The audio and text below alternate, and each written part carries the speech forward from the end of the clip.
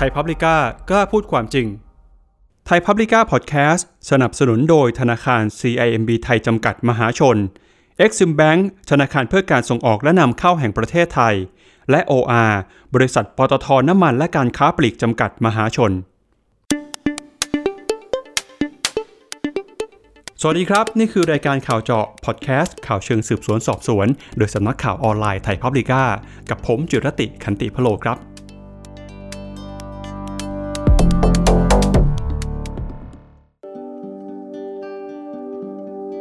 สิ่งที่เราพบก็คือเขาจะเอาคนอายุน้อยเนี่ยเลิกจ้างก่อนนะคะแล้วก็ลดวันทำงานลดค่าจ้างลดสวัสดิการนะคะคนที่รายได้น้อยซึ่งก็น่าจะสอดคล้องกันก็คืออายุก็จะน้อยด้วยเวลาทำงานน้อยนะคะประสบการณ์ทำงานน้อยก็จะถูกพักงานชั่วคราวมากกว่าหรือคนที่ทำงานในระดับปฏิบัติการเนี่ยก็มีโอกาสที่จะถูกบังคับให้เขียนใบลาออกหรือว่าพักงานชั่วคราวมากกว่าในระดับหัวหน้าหรือว่าในระดับผู้บริหารแล้วก็รวมไปถึงคนที่มีการศึกษาน้อยด้วยนะคะก็มีโอกาสที่จะถูกลดสวัสดิการมากกว่านะคะหรือว่างานครัวเองเราก็พบว่ามีโอกาสถูกเลิกจ้างมากกว่างานประเภทอื่นๆเช่นงานต้อนรับงานแม่บ้านหรือว่างานที่ทำเกี่ยวกับด้านการตลาดบัญชีอะไรแบบนี้นะคะคือณเดือนพฤษภาคมเนี่ยเราเจออย่างนี้นะคะนี่คือเสียงของรองศาสตราจารย์ดร.กฤษยากุลกลการจากคณะเศรษฐศาสตร์มหาวิทยาลัยธรรมศาสตร์นะครับซึ่งอาจารย์ก็เป็น1ใน19นักเศรษฐศาสตร์ที่ได้เขียนบทความในเว็บไซต์ไทยพับลิก้าโดยอาจารย์กฤษยาครับได้พูดถึงประเด็นในภาคแรงงานว่าโควิด -19 ทำให้อัตราการว่างงานสูงขึ้นเป็นการจำลองภาพของการทำงานแห่งอนาคตที่พึ่งพิงเทคโนโลยีมากขึ้นซึ่งการเปลี่ยนแปลงเหล่านี้นะครับก็จะทำให้เราเห็นปัญหาในประเด็นการคุ้มครองแรงงานและความเหลื่อมล้ำครับโดยในช่วงกลางเดือนกรกฎาคมที่ผ่านมานะครับดร.กฤษยาก็ได้เปิดเผยผลการสำรวจผลกระทบของโควิด -19 ต่อแรงงานและการจ้างงานในอนาคตโดยเน้นการศึกษาในอุตสาหกรรมการท่องเที่ยวไทยเพื่อประเมินผลกระทบต่อภาคอุตสาหกรรมการท่องเที่ยวและภาคแรงงานในอุตสาหกรรมนี้ซึ่งก็ได้นำผลการศึกษานะครับแล้วก็รวมไปถึงข้อเสนอเชิงนโยบายจากการสำรวจไปยื่นต่อกระทรวงแรงงานในช่วงที่ผ่านมาครับรายการข่าวเจาะของเราในวันนี้นะครับก็จะพาคุณผู้ฟังไปติดตามผลสำรวจอุตสาหกรรมการท่องเที่ยวชิ้นนี้พร้อมกับตั้งคำถามถึงโลกการทำงานแห่งอนาคตว่าจะมีความเปลี่ยนแปลงที่สำคัญอย่างไรกระทบต่อแรงงานจำนวนมากน้อยแค่ไหนทักษะหรือว่าการปรับตัวที่จำเป็นเพื่อให้อยู่รอดในโลกแห่งอนาคตควรจะเป็นอย่างไรมาติดตามกันได้ในรายการวันนี้ครับสวัสดีค่ะดิฉันรองศาสตราจารย์ดร.กฤษยากุลกลการอาจารย์ประจำคณะเศรษฐศาสตร์ธรรมศาสตร์ค่ะอยากจะให้อาจารย์กฤษยาครับช่วยเล่าให้ฟังหน่อยครับว่าผลการศึกษาการสำรวจเบื้องต้นในครั้งนี้เนี่ยมีวิธีในการศึกษาอย่างไรไปสอบถามข้อมูลไปเก็บข้อมูลยังไงบ้างแล้วก็มีผลการศึกษาที่น่าสนใจยังไงบ้างครับค่ะก็หลักๆเลยเนี่ยโจทย์ของเราก็คือเราตั้งไว้ว่าโควิดนี้เนี่ยกระทบต่อภาคท่องเที่ยวยังไงบ้างนะคะเนื่องจากว่าภาคท่องเที่ยวเนี่ยให้ความสำคัญเพราะว่าถ้าเราดูสัดส่วนของ GDP เนี่ยภาคท่องเที่ยวมีคิดเป็นสัดส่วนประมาณ 22.8% นะคะของรายได้ของประเทศนะคะเพราะฉะนั้นก็ถือว่าเป็นเซกเตอร์ใหญ่มากอันนี้ข้อมูลจากธนาคารโลกนะคะแล้วก็มีการจ้างงานอยู่ที่ประมาณ 6.4 ล้านคนนะคะก็คิดเป็นประมาณร้อยละ 16.6ของการจ้างงานทั้งประเทศเพราะฉะนั้นก็ถือว่าเป็นเซกเตอร์ที่ใหญ่มากแล้วก็มีได้รับผลกระทบที่รุนแรงมากนะคะเริ่มก่อนแล้วก็น่าจะจบช้าที่สุดอาจจะ2ปี3ปีนะคะกว่าจะเปิดน่านฟ้าที่เราจะรับนักท่องเที่ยวต่างชาติเข้ามานักท่องเที่ยวต่างชาติเนี่ยปกติเนี่ยในแต่ละเดือนเนี่ยเราก็จะต้อนรับนักท่องเที่ยวประมาณ3ล้านคนบ้างไปถึงบางถ้าไฮซีซั่นก็ไปแตะเกือบ4ล้านคนเพราะฉะนั้นตลอดทั้งปีก็เกือบ40ล้านคนนะคะเพราะฉะนั้นแต่ณปัจจุบันนี้ตัวเลขในไตรมาสที่2เนี่ยนักท่องเที่ยวต่างชาติเนี่ยก็เหลือ0นะคะเพราะฉะนั้นมันก็ส่งผลกระทบรุนแรงต่อแรงงานค่อนข้างจะมากก็เลยเลือกศึกษาเซกเตอร์นี้นะคะทีนี้อาจารย์หลักๆเลยเนี่ยก็นอกจากศึกษาข้อมูลสถิติแล้วก็เอกสารบทความต่างๆเนี่ยก็ใช้วิธีการสัมภาษณ์เชิงลึกผู้ประกอบการนะคะแรงงานแล้วก็ภาครัฐด้วยนะคะถึงทิศทางอุตสาหกรรมว่าเป็นยังไงแรงงานเองมีการปรับตัวได้รับผลกระทบอะไรยังไงบ้างนะคะแล้วก็ภาครัฐมีมาตรการแล้วก็มองแผนอนาคตยังไงบ้างอีกส่วนหนึ่งที่สำคัญก็คือเรา ทำแบบสอบถามนะคะในฝั่งของแรงงานภาคโรงแรมคือภาคโรงแรมเนี่ยเป็นส่วนหนึ่งนะคะของครับท่องเที่ยวซึ่งมีการจ้างงานเยอะนะคะก็น่าจะประมาณ 2-3 ล้านคนเพราะฉะนั้นเราทำแบบสอบถามไปประมาณ472รายอะค่ะนะคะสิ่งที่เราพบก็เราก็ถามอันนี้คือแบบสอบถามเมื่อเดือนพฤษภาคมที่เราเก็บมานะคะเพราะฉะนั้นการเปลี่ยนแปลงสถานการณ์มันก็เปลี่ยนแปลงไปรวดเร็วนะคะพฤษภามิถุนากรกฎาก็ 2-3 เดือนแล้วนะคะเพราะฉะนั้นสถานการณ์ที่กำลังจะพูดถึงเนี่ยก็คือเดือนพฤษภานะคะเราถามว่าผลกระทบที่เขาได้รับเนี่ยเขาได้รับผลกระทบอะไรบ้างณช่วงนั้นเนี่ยส่วนใหญ่เลยประมาณ 54% ก็บอกว่าถูกลดค่าจ้างนะคะ30กว่าเปอร์เซ็นต์ก็ลดวันทำงานลดสวัสดิการนะคะแล้วก็ประมาณ 20% เลิกจ้างนะคะหรือว่าอาจจะบังคับให้ลาออกอะไรต่างๆนะคะเพราะฉะนั้นนี่คือสิ่งที่เขาได้รับผลกระทบณปัจจุบันเราก็พบว่าผลกระทบมันก็มากกว่านี้แล้วนะคะนอกไม่ใช่แค่ลดค่าจ้างและอาจจะถูกส่วนใหญ่อาจจะถูก lay off ไปแล้วด้วยซ้ำไปนะคะครับคนที่ไปค่ะ สำรวจครับอยู่ในพื้นที่ไหนค่ะเป็นพิเศษมีการเจาะจงไหมครับหรือว่าสำรวจทั่วประเทศเลยครับเราสำรวจทั่วประเทศเลยค่ะแต่ว่าหลักๆเนี่ยเราได้ตัวอย่างจำนวนมากมาจากภาคใต้แล้วก็กรุงเทพมหานครนะคะเพราะว่าโรงแรมส่วนใหญ่ก็มีจำนวนมากในภาคใต้อะค่ะเราก็จะได้ตัวอย่างจากภาคใต้มาค่อนข้างจะเยอะค่ะครับสำหรับผู้ที่ได้รับผลกระทบนะครับคนที่ตอบมาว่าได้รับผลกระทบมากเนี่ยนะฮะมีลักษณะมีความเหมือนมีความต่างกันยังไงไหมครับหรือว่าในค่าเฉลี่ยอุตสาหกรรมส่วนใหญ่ก็บอกได้รับผลกระทบเท่ากันหมดนะไม่ได้มีการแบ่งความเชี่ยวชาญหรือว่าแบ่งประเภทในอุตสาหกรรมการท่องเที่ยวครับค่ะถ้าเป็นโรงแรมเนี่ยนะคะจากที่เราสัมภาษณ์มาซึ่งสอดคล้องกับแบบสอบถามณเดือนพฤษภาคมนะคะคือณตอนนั้นต้องบอกว่ามันยังมีได้รับเงินเยียวยาอยู่3เดือนหรือว่าประกันสังคมยังจ่ายอยู่นะคะ3เดือน90วันนะคะเพราะว่ามันจะหมดในเดือนเนี้ยเดือนกรกฎาคมณตอนนั้นเนี่ยสถานประกอบการก็ยังไม่ได้โรงแรมก็ยังไม่ได้เลิกจ้างพนักงานนะคะเพราะฉะนั้นเขาก็อาจจะแค่หยุดทำงานชั่วคราว3เดือนหรืออะไรประมาณนั้นนะคะเพราะฉะนั้นเราก็ไปถามแล้วเราก็ดูว่าผลกระทบแต่ละกลุ่มเนี่ยแตกต่างกันไหมนะคะบางกลุ่มก็อาจจะถูกเลิกจ้างอะไรอย่างเงี้ยนะคะบางกลุ่มก็อาจจะยังคงอยู่เนี่ยสิ่งที่เราพบก็คือเขาจะเอาคนอายุน้อยเนี่ยเลิกจ้างก่อนนะคะแล้วก็ลดวันทำงานลดค่าจ้างลดสวัสดิการนะคะคนที่รายได้น้อยซึ่งก็น่าจะสอดคล้องกันก็คืออายุก็จะน้อยด้วยเวลาทำงานน้อยนะคะประสบการณ์ทำงานน้อยก็จะถูกพักงานชั่วคราวมากกว่าหรือคนที่ทำงานในระดับปฏิบัติการเนี่ยก็มีโอกาสที่จะถูกบังคับให้เขียนใบลาออกหรือว่าพักงานชั่วคราวมากกว่าในระดับหัวหน้าหรือว่าในระดับผู้บริหาร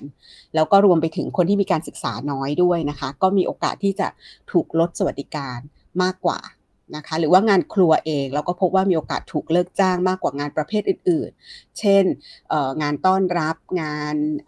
แม่บ้านหรือว่างานที่ทำเกี่ยวกับด้านการตลาดบัญชีอะไรแบบนี้นะคะคือณเดือนพฤษภาคมเนี่ยเราเจออย่างนี้นะคะสาเหตุอะไรครับที่ทำให้คนที่อายุน้อยประสบการณ์น้อยทักษะน้อยเนี่ยถึงมีความเปราะบางมากกว่าครับ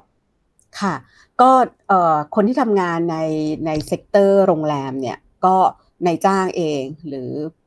เจ้าของโรงแรมเนี่ยเขาก็จะเลือกคนที่มีทักษะหรืออยู่กับเขามานานนะคะก็คือรู้ใจกันแล้วทำงานรู้หน้าที่นะคะมีประสบการณ์สูงสามารถจะดีลกับลูกค้าได้ตัดสินใจอะไรต่างๆได้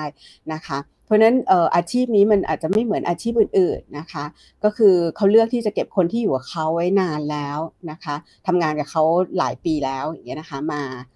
ยังคงเก็บคนเหล่านี้อยู่คือมีส่วนหนึ่งก็มีความผูกพันด้วยนะคะอยู่กันแบบครอบครัวอะไรต่างๆในลักษณะของพนักงานโรงแรมอย่างเงี้ยนะคะเขาก็จะเก็บคนเหล่านี้ไว้นะคะในขณะที่กลุ่มที่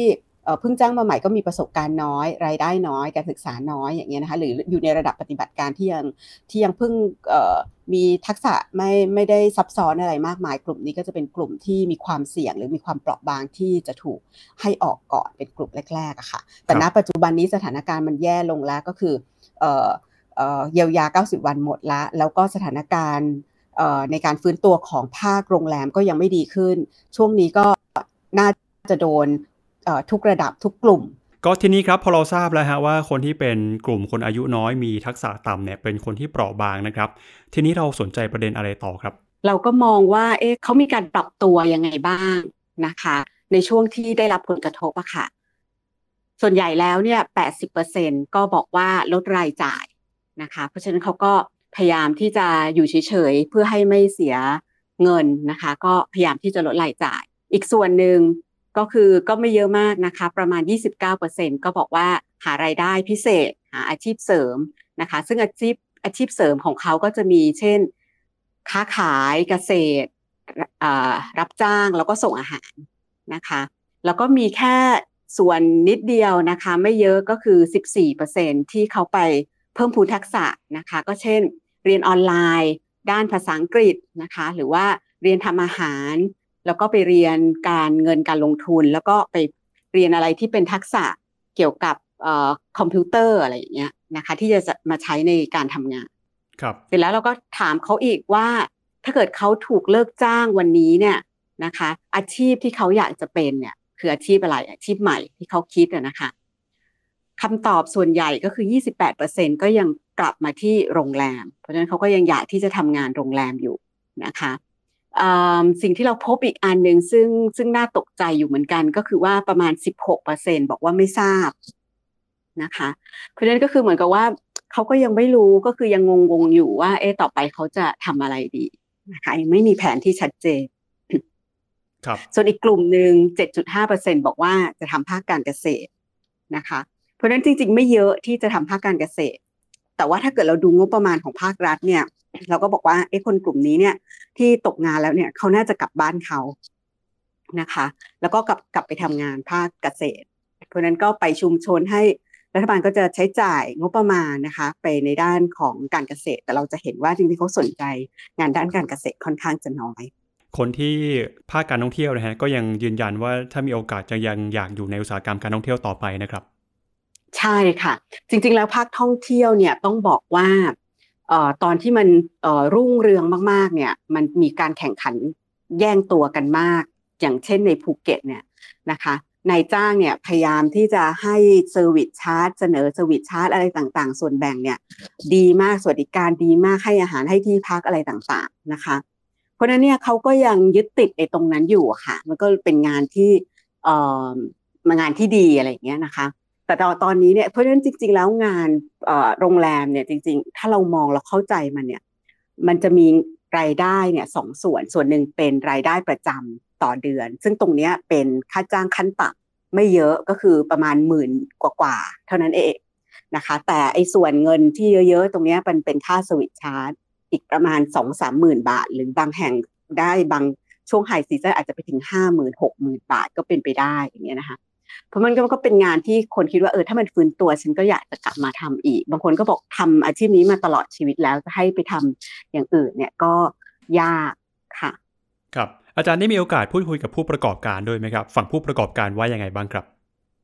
ค่ะผู้ประกอบการเขาก็มองว่าจริงๆสิ่งที่เขาอยากจะได้จากภาครัฐก็คือว่าอยากให้เปิดน่านฟ้านะคะแล้วก็ทดลองเพื่อที่จะแบบนี้ก็ว่าอยู่ด้วยกันคือสามารถทำมาหากินไปด้วยแล้วก็สามารถที่จะsocial distance ได้คือเขาก็จะจัดให้มันถูก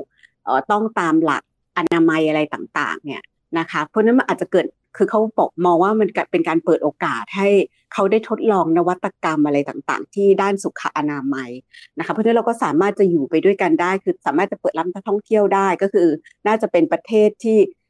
ปลอดเชื้อโควิดนี้แล้วเนี่ยนะคะก็รับเข้ามาแล้วเราก็มีกระบวนการมีวิธีการจัดการในรูปแบบใหม่ๆซึ่งตรงนี้ก็เขาก็บอกว่ามันก็เป็นการให้โอกาสที่จะได้ทดลองทำดูนะคะเพราะฉะนั้นนี่คือสิ่งที่เขาคิดว่าถ้าเกิดไม่เปิดน่านฟ้าเนี่ยมันน่าจะลำบากมากๆแล้วก็การแข่งขันคือในที่สุดแล้วเราก็แค่พึ่งพิงแค่นักท่องเที่ยวในประเทศเท่านั้นเองนะคะในขณะที่มีโรงแรมเยอะมากในประเทศไทยเนี่ยมีห้องพักเยอะมากเพราะฉะนั้นเนี่ยมันจะเกิดการแข่งขันสูงมากนะคะเที่ยวปันสุขอะไรต่างๆเนี่ยมันจะแข่งขันเรื่องการลดราคาค่าห้องต่างๆมากเพราะฉะนั้นคนที่เจ็บตัวก็จะเป็นโรงแรมขนาดเล็กอะค่ะพวก SME ทั้งหลายนะคะเพราะฉะนั้นเขาก็เลยบอกว่ามันน่าจะต้องเปิด เอาลูกค้าที่มันใหญ่ขึ้นเข้ามาจำนวนมากขึ้นเข้ามาค่ะแล้วก็เขาก็ยังอยากที่จะให้ต่อในเรื่องของพักชำระหนี้ออกไปหรือในเรื่องของการที่ประกันสังคมช่วยแรงงานช่วยจ่ายจาก90วันตรงนี้ออกไปอีกเพราะว่าภาคโรงแรมมันยังไม่ฟื้นตัวค่ะนี่คือสิ่งที่เขามองครับค่ะตอนนี้คนในภาคการท่องเที่ยวดูเหมือนว่าจะมีความหวังแค่ไหนฮะเขาคิดว่าอุตสาหกรรมท่องเที่ยวของไทยเนี่ยจะกลับมาฟื้นได้อีกคิดว่าจะใช้เวลาอีกนานแค่ไหนครับโดยทั่วๆไปก็ต้องรอวัคซีนมาซึ่งก็น่าจะประมาณปลายปีหน้านะคะเร็วที่สุดปลายปีหน้าเพราะฉะนั้นก็คุยกันว่าเราจะทำยังไงดีในช่วงที่รอภาคโรงแรมฟื้นตรงนี้เนี่ยภาคแรงงานเขาจะต้องหางานใหม่ทำละนะคะทีนี้ภูเก็ตเองเนี่ยก็ยากลำบากที่จะคือเขาก็ยังมองไม่ออกเขาจะไปทำอะไรเพราะว่าพื้นที่เกษตรต่างๆที่เคยทำนาทำสวนทำไร่ตอนนี้ก็คือกลายเป็นรีสอร์ทไปหมดแล้วนะคะเพราะฉะนั้นตรงนี้ยากลำบากภูเก็ตเนี่ยเป็นพื้นที่ที่แตกต่างจากที่อื่นนะคะคือเขารับแต่นักท่องเที่ยวต่างชาตินะคะแล้วก็เพราะฉะนั้นเขาจะไม่เหมือนกับทางเชียงใหม่ที่ยังสามารถรับนักท่องเที่ยวไทยมาได้นะคะเพราะฉะนั้นเขาก็ต้องปรับตัวเยอะที่จะต้องแย่งเอานักท่องเที่ยวไทยมานะคะนี่พอเราถามเขาเราในงานศึกษานะคะเราถามเขาถึงความรู้สึกว่าการผ่อนชำระหนี้สินในปัจจุบันเนี่ยเป็นภาระที่หนักมากน้อยแค่ไหนอะค่ะเรามีให้เขาเลือกห้าลำดับนะคะหนักที่สุดหนักมากปานกลางน้อยหรือว่าไม่เป็นภาระเนื่องจากว่าไม่ได้ผ่อนชำระไม่มีหนี้สินเนี่ยนะคะเราก็พบว่าประมาณ 60% เนี่ยตอบว่ามีภาระหนักมากถึงหนักมากที่สุดนะคะมีแค่ประมาณ 7% เท่านั้นเองที่ไม่มีหนี้สินนะคะซึ่งตรงนี้ก็สะท้อนภาพที่น่ากังวลใจอยู่เหมือนกันว่าภาระหนี้สินตรงนี้เนี่ยแล้วก็การที่เราภาครัฐได้กำลังจะหมดช่วงที่จะผ่อนในเรื่องของการพักชำระหนี้ลงไปแล้วเนี่ยตรงนี้ก็เป็นเรื่องที่น่ากังวลใจนะคะแล้วก็อีกเรื่องหนึ่งที่เราศึกษาก็คือเราเอาแบบชี้วัดตัวสุขภาพจิตนะคะของกรมสุขภาพจิตกระทรวงสาธารณสุขเนี่ยไปให้แรงงานเหล่านี้ทำเนี่ยเราก็พบว่าเขามีสุขภาพจิตเป็นอย่างไรบ้างนะคะเราพบว่า43%มีสุขภาพจิตที่แย่นะคะคือคำถามมันจะมีทั้งหมด15คำถามเช่นรู้สึกพึงพอใจในชีวิตมากน้อยแค่ไหนสบายใจมากน้อยแค่ไหนหรือว่ารู้สึกว่าชีวิตมีแต่ความทุกข์อะไรอย่างเงี้ยผิดหวังในตัวเองอะไรลักษณะแบบนี้นะคะแล้วก็อันนี้ก็น่ากังวลใจว่าเขาสุขภาพจิตค่อนข้างจะแย่นะคะซึ่งตรงนี้เนี่ยจริงๆแล้วเขาควรจะได้รับการปรึกษานะคะจากจิตแพทย์หรือนักจิตวิทยานะคะครับถ้าในช่วงนี้นะฮะจะทำให้ผู้ประกอบการอยู่รอดด้วยแล้วก็แรงงานอยู่รอดด้วยอาจารย์คิดว่าเราควรจะทำยังไงกันดีครับจริงๆแล้วคิดว่าเงิน400,000 ล้านบาทที่รัฐบาลกู้มาตรงนี้น่าจะเข้ามาช่วยนะคะผู้ประกอบการทางด้านโรงแรมแล้วก็ภายใต้เงื่อนไขว่าจะต้องจ้างงานอยู่เหมือนเดิมด้วยนะคะก็คิดว่าตรงนี้น่าจะสามารถจะช่วยได้นะคะมันก็มีความยากอยู่คิดว่าตัวผู้ประกอบการเองแล้วก็ลูกจ้างเองน่าจะต้องปรับตัวแล้วก็หาอาชีพใหม่อาชีพเสริมทำอะค่ะเมื่อสักครู่นี้อาจารย์บอกว่าในฝั่งของผู้ประกอบการเองแล้วก็ฝั่งของแรงงานเองเนี่ยก็ดูมีความกระตือรือร้นนะฮะที่จะปรับตัวแล้วก็มองไปถึงอุตสาหกรรมการท่องเที่ยวที่เป็นรูปแบบใหม่ด้วยนะครับอยากจะให้อาจารย์ช่วยมองไปในอนาคตหน่อยครับว่าอุตสาหกรรมการท่องเที่ยวในรูปแบบใหม่เนี่ยจะมีหน้าตาเป็นยังไงฮะแล้วคิดว่าอุตสาหกรรมแบบใหม่นี้เนี่ยมันจะส่งผลจะมีความต้องการให้ผู้ประกอบการหรือว่าแรงงานต้องปรับตัวยังไงบ้างครับค่ะคือถ้าเกิดเป็นในช่วงของที่ยังไม่มีวัคซีนเรายังอยู่กับโควิดอยู่เนี่ยมันก็คงจะต้องเป็นเรื่องการที่จะพยายามรักษาระยะห่างอยู่นะคะแล้วก็ผู้ประกอบการก็ต้องเน้นเรื่องความปลอดภัยต่างๆมีการใช้ฆ่าเชื้ออะไรต่างๆแล้วก็เข้ามาตรฐานต้องไปรับไปทำให้ได้มาตรฐานชานะคะ SHA เนี่ยซึ่งเป็นมาตรฐานที่ออกโดยทททเนี่ยนะคะตรงนี้ก็คิดว่าก็จะเป็นในช่วงปี2ปีที่เรายังไม่มีวัคซีนนะคะหลังจากนี้ไปแล้วเนี่ยเมื่อเศรษฐกิจดีขึ้นนักท่องเที่ยวกลับเข้ามาแล้วเนี่ยนะคะเราก็มีการเริ่มพูดกันถึงเรื่องว่าเราน่าจะเปลี่ยนการท่องเที่ยวเป็นการท่องเที่ยวที่มีมูลค่าเพิ่มสูงขึ้นนะคะเน้นนักท่องเที่ยวที่ มีความสามารถในการจ่ายมากขึ้นนะคะเป็นลักษณะที่เป็นไฮเอนด์นะคะนักท่องเที่ยวคุณภาพเข้ามาเพื่อที่จะศึกษาวัฒนธรรมเข้ามาเพื่อที่จะดูในเรื่องของสิ่งแวดล้อมเข้ามารู้จักลักษณะหรือนิสัยของคนไทยมากขึ้นลักษณะแบบนี้คือไม่ใช่แค่มาเพื่อจะสัมผัสทะเลอย่างเดียวความสวยงามของภูเขาอะไรอย่างเดียวแต่ว่าเขาเข้ามาในลักษณะเรียนรู้ประวัติศาสตร์มากขึ้นเข้ามาในลักษณะของการมาชิมอาหารไทยหรือว่ารู้จักกับสมุนไพรไทยมากขึ้นหรือเข้ามาเพื่อจะทางด้านกีฬามากขึ้นอะไรอย่างเงี้ยค่ะเพราะฉะนั้นมันก็จะมีรูปแบบที่เราสามารถที่จะปรับปรุงไอ้รูปแบบการพัฒนาการท่องเที่ยวเนี่ยให้มัน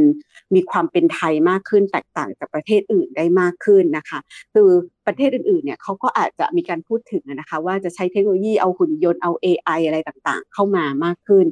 นะคะแต่ประเทศไทยเนี่ยเรามีลักษณะของการต้อนรับโดยพนักงานที่มีหน้าตายิ้มแย้มแจ่มใสทุกอย่างมันออกมาจากใจจริงๆแล้วก็เราสามารถสัมผัสได้เนี่ยตรงนี้ก็น่าจะเราสามารถที่จะเอาตรงนี้นะคะมาสร้างความเป็นเอกลักษณ์ให้กับประเทศได้เพราะฉะนั้นจริงๆแล้วเนี่ยผู้ประกอบการเขามองว่าเดี๋ยวภาคท่องเที่ยวก็จะกลับมาแล้วก็จะแข็งแกร่งกว่าเดิมเพราะว่าเรามีจะฉีกแนวออกไปในได้พัฒนาไปได้อีกหลากหลายรูปแบบเลยทีเดียวค่ะครับเรื่องการท่องเที่ยวแบบใหม่ครับอาจารย์บอกว่าจะมีการใช้เทคโนโลยีใช้หุ่นยนต์เข้ามาช่วยเข้ามาทดแทนแรงงานมากขึ้นด้วยนะฮะการท่องเที่ยวแบบใหม่จะทำให้ภาคแรงงานกระทบแค่ไหนจะมีคนตกงานเพิ่มอีกมากแค่ไหนครับค่ะแนวโน้มทิศทางจริงๆแล้วเนี่ยผู้ประกอบการเนี่ยก็สัมภาษณ์เขาก็จะบอกว่ามีการใช้เทคโนโลยีอย่างแน่นอนนะคะเพราะฉะนั้นเนี่ยเขาจะใช้คนน้อยลงพนักงาน1 คนเนี่ยจะทำหลายหน้าที่เพราะฉะนั้นเดิมที่เราเห็นที่ฟอนต์เดรสหลายคนมากยืนเป็น10 คนแล้วก็ทำแค่หน้าที่เดียวเช่นเป็นแคชเชียร์จ่ายเงินก็อย่างเดียวเลยนะคะเช็คอินก็คนเดียวนะคะอย่างเงี้ยอย่างเงี้ยนะคะเพราะฉะนั้นทุกคนคือ1 คนจะต้องทำงานได้หลากหลายหน้าที่มากยิ่งขึ้นนะคะเพราะฉะนั้นเขาก็มองว่าแรงงานจะต้องทำงานหนักมากขึ้นแล้วมีเปลี่ยนทัศนคติซะนะคะให้สามารถทำงานได้หลากหลายตำแหน่งมากขึ้นอย่างเงี้ยก็จะสามารถที่จะอยู่รอดได้แต่ถ้าเกิดว่ามีทัศนคติที่แคบนะคะไม่สามารถปรับตัวได้ไม่สามารถใช้คอมพิวเตอร์ได้ไม่สามารถทำ QR code ได้อะไรต่างๆเนี่ยเขาก็จะอยู่ยากขึ้นนะคะในภาคของการท่องเที่ยวค่ะแรงงานแบบเก่าจะหายไปจากอุตสาหกรรมการท่องเที่ยวเยอะไหมครับถ้าหากว่ามีการปรับเอาเทคโนโลยีเข้ามาเอารูปแบบที่ทำให้คนต้องสามารถทำงานได้หลายอย่างมีสกิลหลากหลายเข้ามาแรงงานที่ปรับตัวไม่ได้และต้องออกจากอุตสาหกรรมไปอาจารย์คิดว่าจะมีจำนวนมากแค่ไหนครับคิดว่าน่าจะมีพอสมควรนะคะส่วนหนึ่งก็คือว่าจริงๆแล้วอาจจะเป็นลักษณะของรูปแบบการทำงานที่มันเปลี่ยนไปด้วยก็คือว่านายจ้างเขาอาจจะไม่ได้อยากจ้างประจำแล้วนะคะเขาก็จะเป็นลักษณะของการเอาท์ซอร์สงานมากขึ้นเช่นคือจริงๆจากวิกฤตครั้งนี้เนี่ยนายจ้างเห็นแล้วว่ามันมีภาระผูกพันที่จะต้องดูแลแรงงานมากมายนะคะคือถ้าเกิดเขาเลิกจ้างปั๊บเขาต้องมีภาระต้องใช้จ่ายเยอะมากจ่ายเงินทดแทนอะไรต่างๆเยอะมากเพราะฉะนั้นจากครั้งนี้เนี่ยอาจจะเป็นไปได้ที่เขาจะเปลี่ยนเช่นเอาท์ซอร์สการทำอาหารเช้าให้กับบางบริษัทไปนะคะเพราะฉะนั้นเขาก็ไม่ต้องดูแลงานส่วนนี้แล้วก็พนักงานในส่วนนี้เลยนะคะหรือเขาก็จะใช้แรงงานที่เป็นรายชั่วโมงมากขึ้นนะคะแทนที่จะจ้างเป็นเดือนๆเขาก็จะเป็นพนักงานรายชั่วโมงคือไม่ใช่แค่รายวันนะคะรายชั่วโมงก็มีการพูดถึงกันนะคะเพราะฉะนั้นรูปแบบการทำงานเนี่ยมันจะไม่ใช่เหมือนปัจจุบันละนะคะก็จะเป็นการจ้างงานที่มีความมั่นคงน้อยลงค่ะทีนี้เรามาดูกันต่อครับกับภาคอุตสาหกรรมอื่นบ้างครับนอกจากภาคอุตสาหกรรมท่องเที่ยวนะครับอุตสาหกรรมอื่นเนี่ยภาคแรงงานได้รับผลกระทบในรูปแบบเดียวกันหรือเปล่าครับอุตสาหกรรมอื่นๆก็จริงๆก็ได้รับผลกระทบนะคะจริงๆอย่างยานยนต์เองก็ได้รับผลกระทบนะคะเนื่องจากว่าเศรษฐกิจมันเอ่อมันซุดอะนะคะแรงซื้อก็น้อยลงส่งออกก็ไม่ได้เพราะฉะนั้นเนี่ยจริงๆแล้วอย่างเช่นตัวอย่างของยานยนต์เนี่ยเราได้รับผลกระทบตั้งแต่ปลายปีตั้งแต่ปีที่แล้วที่มีสงครามการค้าอะไรต่างๆเนี่ยก็ส่งออกอะไรก็ค่อนข้างยากลำบากแล้วตั้งแต่ก่อนโควิดมาก็มีการหยุดงานมีการโครงการให้เกษียณอายุก่อน อะไรต่างๆมีการใช้ AI หุ่นยนต์เข้ามาแทนอยู่แล้วพอโควิดมาปั๊บก็ยิ่งปิดงานยาวเลยนะคะเพราะฉะนั้นตัวเลขการผลิตก็จะลดลง 50% นะคะอันนี้ก็จะเป็นภาคตัวอย่างภาคที่ได้รับผลกระทบรุนแรงอยู่พอสมควรค่ะในบทความของไทยพับลิก้านะครับที่อาจารย์เขียนในช่วงที่มีการระบาดของโควิดใหม่ๆเนี่ยร่วมกันกับกลุ่ม19นักเศรษฐศาสตร์นะครับอาจารย์ก็บอกว่าโควิด -19 เนี่ยจะเป็นบททดสอบความพร้อมสู่โลกการทำงานแห่งอนาคตนะฮะโควิดมันจะทดสอบการทำงานสู่โลกอนาคตยังไงแล้วโลกอนาคตจะมีหน้าตาแบบไหนครับค่ะคือโควิดเนี่ยสิ่งที่เราเห็นก็คือว่าเราเห็นการใช้เทคโนโลยีอย่างมากเลยเทคโนโลยีเข้ามามีบทบาทอย่างมากในการเรียนที่จะต้องเรียนออนไลน์หรือในการทำงานที่จะต้องประชุมออนไลน์ work from home ต่างๆเพราะฉะนั้นเราเห็นว่าเทคโนโลยีมันมีอิทธิพลมากมันทรงพลังมากมันทำอะไรที่เราอาจจะไม่สามารถรู้สึกว่าจะจินตนาการได้นะคะเราช้อปปิ้งออนไลน์นะคะเรามีสั่งอาหารออนไลน์นะคะ delivery อะไรต่างๆเพราะฉะนั้นเนี่ยมันเป็นการจำลองภาพอนาคตซึ่งเทคโนโลยีคอมพิวเตอร์อะไรต่างๆเนี่ยโปรแกรมอะไรต่างๆเนี่ยนะคะมันจะมีบทบาทอย่างมากนะคะแล้วก็เพราะฉะนั้นมันกำลังจะบอกว่าต่อไปโลกอนาคตเนี่ยมันก็จะเปลี่ยนไปอย่างรวดเร็วนะคะนั่นคือเราเนี่ยแต่ก่อนเดิมเนี่ยเราก็มองว่าเอ้ยเราจะไม่เรียนหรอกออนไลน์เราจะไม่ไปประชุมออนไลน์หรอกอะไรอย่างเงี้ยนะคะแต่ว่าไอ้โควิดมันก็บังคับให้เราทำเพราะฉะนั้นโลกอนาคตเนี่ยเทคโนโลยีมันเข้ามามีบทบาทมากขึ้นมาราคาถูกลงแล้วก็ความรู้อะไรต่างๆมันพอกพูนมากขึ้นนวัตกรรมอะไรต่างๆมันก็มาเพิ่มมากขึ้นนะคะเพราะฉะนั้นก็คิดว่าโลกในอนาคตการทำงานเนี่ยมันก็จะเปลี่ยนไปอย่างที่เราไม่สามารถจะจินตนาการได้ค่ะแล้วแรงงานในอนาคตครับควรจะมีลักษณะหรือว่าควรจะมีคุณสมบัติยังไงครับแรงงานในอนาคตก็จะต้องคือในที่สุดแล้วเนี่ยหุ่นยนต์หรือปัญญาประดิษฐ์เนี่ยมันจะเก่งขึ้นเรื่อยๆมันก็จะสามารถทำงานทดแทนแรงงานได้อย่างรวดเร็วนะคะเพราะฉะนั้นแรงงานเองจะต้องปรับตัวต้องมีทักษะของการปรับตัวอยู่ตลอดต้องมีทักษะด้านเทคโนโลยีใหม่ๆนะคะการทำโคดดิ้งต่างๆหรือว่ามีทักษะที่หุ่นยนต์ไม่มีก็คือพวก soft skill ทั้งหลายคือการบริหารจัดการนะคะการสามารถจะบริหารคนได้อะไรอย่างเงี้ยการเป็นผู้นำอะไรอย่างเงี้ยนะคะอันนี้ก็เป็นทักษะที่แรงงานในอนาคตจำเป็นที่จะต้องมีแล้วก็อีกอันนึงก็คือในแง่ของการวางแผนทางด้านการเงินด้วยนะคะที่แรงงานเองก็จะต้องมีด้วยเพราะว่าในอนาคตเนี่ยโลกการทำงานลักษณะของการทำงานมันจะมีความไม่มั่นคงมากขึ้นการจ้างงานมันอาจจะไม่ได้อยู่ในลักษณะที่เป็นบริษัทจ้างแล้วก็มีกองทุนสำรองเลี้ยงชีพอะไรต่างๆอาจจะมีลักษณะของการจ้างงานนอกระบบมากขึ้นงานอิสระมากขึ้นเพราะฉะนั้นแรงงานจะต้องจำเป็นส่วนหนึ่งที่จะต้องดูแลตัวเองในเรื่องของการวางแผนความเสี่ยงทางด้านการเงินต่างๆเพราะฉะนั้นจำเป็นอย่างยิ่งที่ต้องมีการออมการลงทุนแล้วก็มีความรู้เกี่ยวกับเรื่องการวางแผนการเงินนะคะในช่วงเวลาแห่งการเปลี่ยนผ่านแบบนี้ครับอาจารย์คิดว่าภาครัฐเนี่ยจะมามีส่วนช่วยภาคแรงงานได้ยังไงบ้างครับการเปลี่ยนผ่านตรงนี้เนี่ยมันเนื่องจากว่าแรงงานจะถูกทดแทนมากยิ่งขึ้นนะคะเพราะฉะนั้นจะเกิดการเลิกจ้างจำนวนมากเราเห็นโควิดนะคะที่มีการเลิกจ้างในภาคโรงแรมนะคะต่อไปในภาคอุตสาหกรรมอื่นๆยานยนต์หรืออะไรต่างๆเนี่ยมันก็จะมีการเลิกจ้างมากขึ้นเพราะฉะนั้นเนี่ย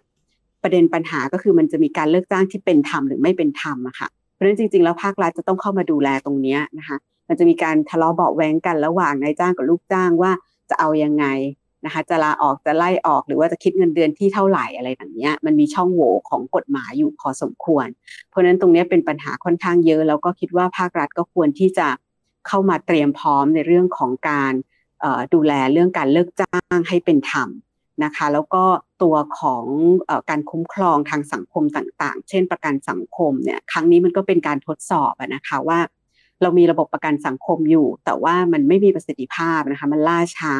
เนื่องจากระบบต่างๆคืออันนี้เราไม่ได้โทษข้าราชการหรืออะไรที่ทำงานนะคะเราเข้าใจว่าเขาทำงานเต็มที่แต่เนื่องจากว่าระบบเนี่ยมันมีปัญหานะคะเพราะฉะนั้นตรงนี้มันก็เปิดแผลให้เราเห็นว่า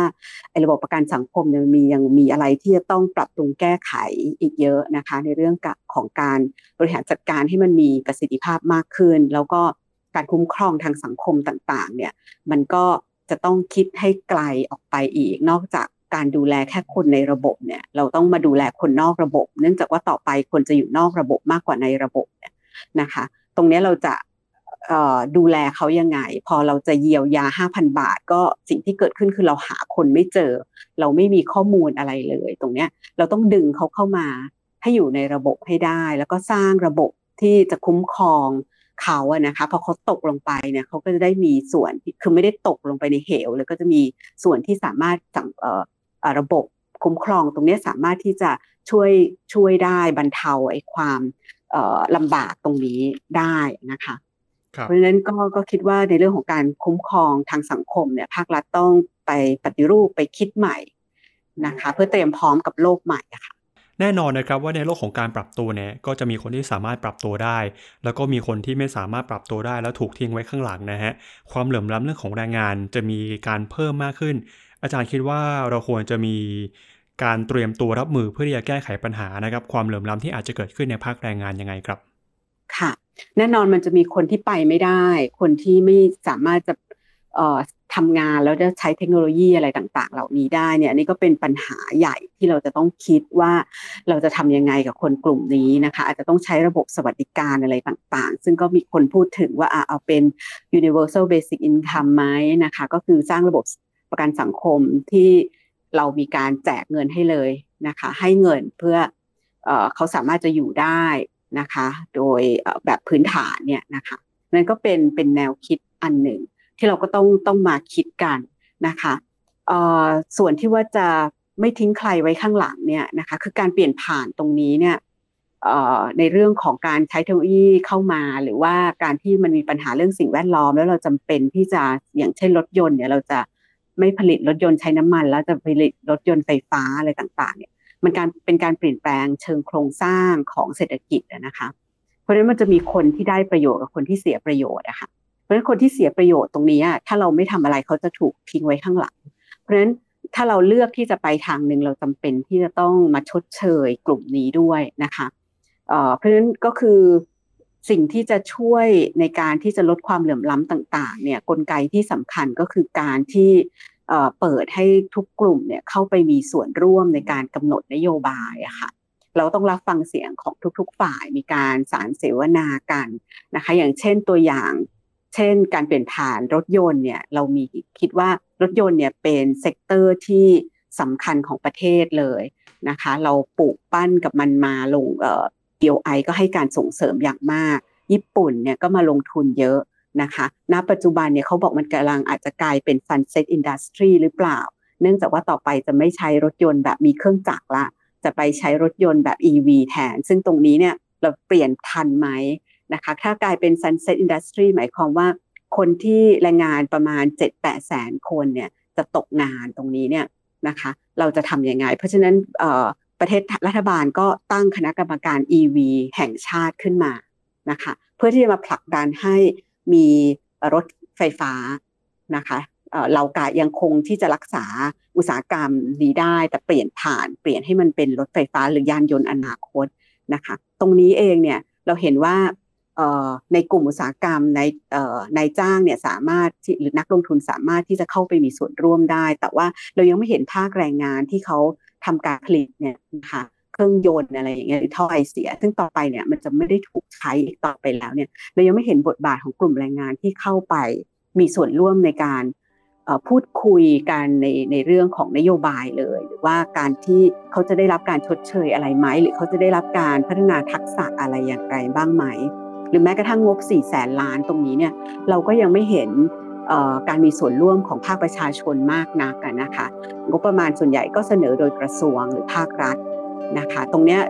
ถ้าเกิดว่ามันจะสามารถจะมีความเป็นธรรมมากขึ้นหรือลดความเหลื่อมล้ำมันก็ควรที่จะผนวกเอา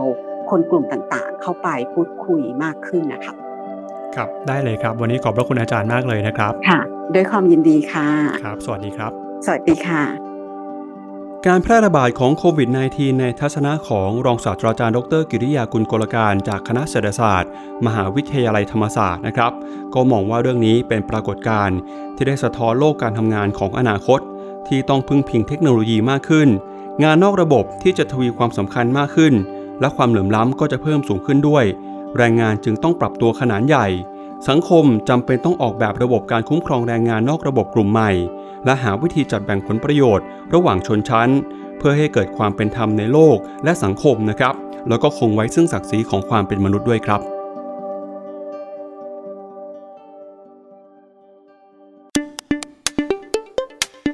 คุณผู้ฟังสามารถเข้าไปอ่านแนวคิดและข้อเสนอแนะของ19นักเศรษฐศาสตร์ในซีรีส์โควิด -19 กับ19นักเศรษฐศาสตร์ที่เว็บไซต์ thaipublica.org และเพื่อไม่ให้พลาดการติดต่ออย่าลืมเข้าไปกดติดตามที่ช่องทางการออกอากาศของเราที่เว็บไซต์ Thai Publica Facebook YouTube Apple Podcast Spotify และ SoundCloud นี่คือทั้งหมดของรายการข่าวเจาะพอดแคสต์โดยสำนักข่าวออนไลน์ Thai Publica โดยรายการของเราในวันนี้ครับได้รับการสนับสนุนจากธนาคาร CIMB ไทยจำกัดมหาชนวันนี้ผมจิรติขันติพโลลาไปก่อนสวัสดีครับ